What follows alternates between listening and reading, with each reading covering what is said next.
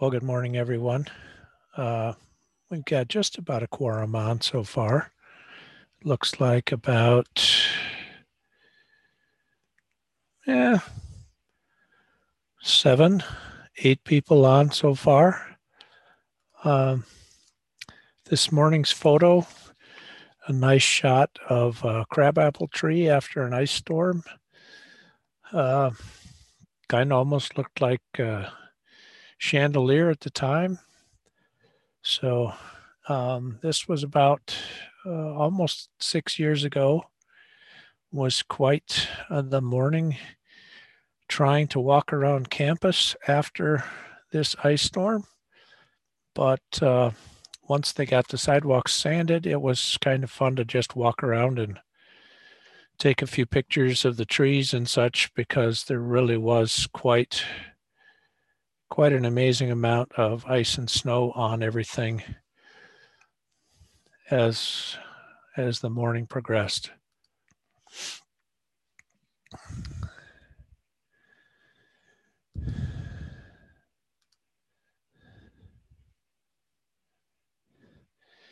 Can you see a sheet of paper that says process interaction discussion scenario? Yep. Okay, so that's what we're going to work on for the next 2 days. There are 3 scenarios here.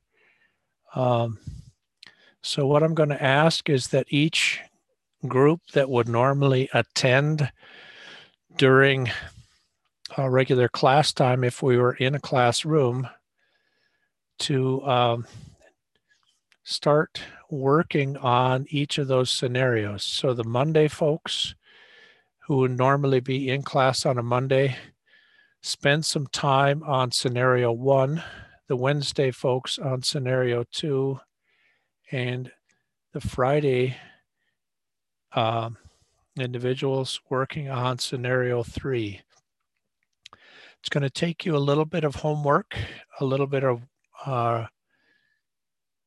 thought to figure out what's actually being asked.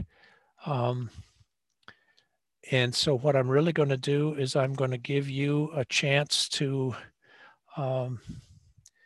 figure out how to talk with your group. I'm not very good at breakout rooms. I never figured that out well. In an attempt to start figuring out what you think would be happening here. And then we'll get back together basically on Wednesday, and each group will present. But just to highlight a couple of things, in the first scenario, it's very similar to what we would see in most mozzarella manufacturing facilities. Instead of skimming the milk down and having a fairly large excess of cream, especially when you start looking at a facility that's doing 5 or 6 million pounds of milk, what would they be doing with 400,000 or 500,000 pounds of cream in excess? So instead, in order to get to the fat to casein ratio they want, they fortify with either condensed skim or non-fat dry milk. The challenge in the scenario is, how do we get to the desired ratio of 0.7 fat to 1% casein? And then what starts to happen when we do that? What happens to lactose solubility? What happens to mineral solubility? How might that impact what's in our final products, our whey powder? Is there going to be any differences? So that's what scenario 1 needs to start to discuss and look at. Scenario 2, we're looking at a frozen dessert. We have a fairly standard premium formula, 15.5 fat, 11.5 milk solids. We're going to fortify up to that 11.5 milk solids using condensed skim. And the question then, what happens to the lactose solubility? What might happen to the minerals? Will there be any issues related to potential with the Maillard reaction occurring and browning in the mix based on temperature and hold time. So those are the sorts of things you have to try and solve before you are ready to discuss that. And then the final scenario, we have a UHT manufacturer first looking at the basic opportunities or chances for browning and gelation in a regular product, and then looking at a product where they would try and do a protein fortification to double the amount of or grams of protein per serving from what it would be originally, and what that might do as far as creating issues with lactose and minerals in the overall solution and what we would have as a finished product. So this is sort of trying to sum up what we've been talking about for the last almost 3 weeks in referring to minerals and lactose, and taking and putting it into a product and applying the chemistry we now know about minerals, the chemistry we understand about lactose, how it behaves, its solubility, how it crystallizes, and try and see where it might create issues or challenges in making a product. So does that make sense? What I'm asking is that the folks who normally come on Monday find a time either now as a separate session or whatever you want to do to discuss scenario 1 and come up with your thoughts about it. The folks who normally come on Wednesday look at scenario 2, and the folks who come on Friday to look into scenario 3 to find a way that we can resolve that. I think it's probably going to be as reasonable to just let you have the time now to figure out how to discuss that, whether you can do your own video chats or whatever. And then we would meet on Wednesday to try and break this down. And if we don't finish them on Wednesday, we'll talk about them some more on Friday to try and see if we can apply what we've learned in the last 3 weeks to what's actually happening in a product. Does that seem plausible?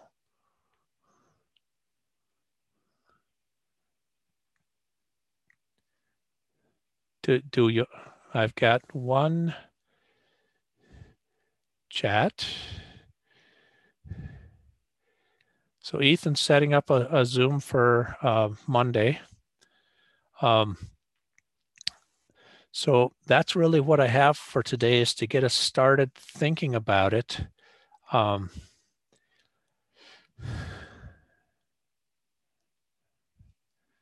Who's in Friday? Friday is Joe, Soph, Sydney, Tice, and Whitney.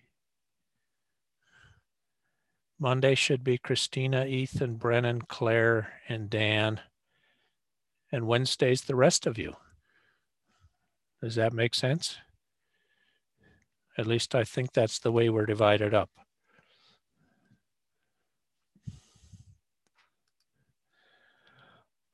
If there's nothing further, if no one has any questions about what I'm trying to get us to do, I'm going to let us go from here, let you find your separate groups of people and discuss this, and we'll meet back here Wednesday morning at 10 to try and see what you've found out and discuss it. It's okay if the other groups look back at the other scenarios so you have some questions, but we're just trying to resolve how we would apply what we know to a process situation. Anyone else have any questions? If there's no further questions, I will sign off now. I'll be back for plant management at 11, but good luck discussing your scenarios. They are all posted on the D2L site. It's the process interactions for minerals and lactose.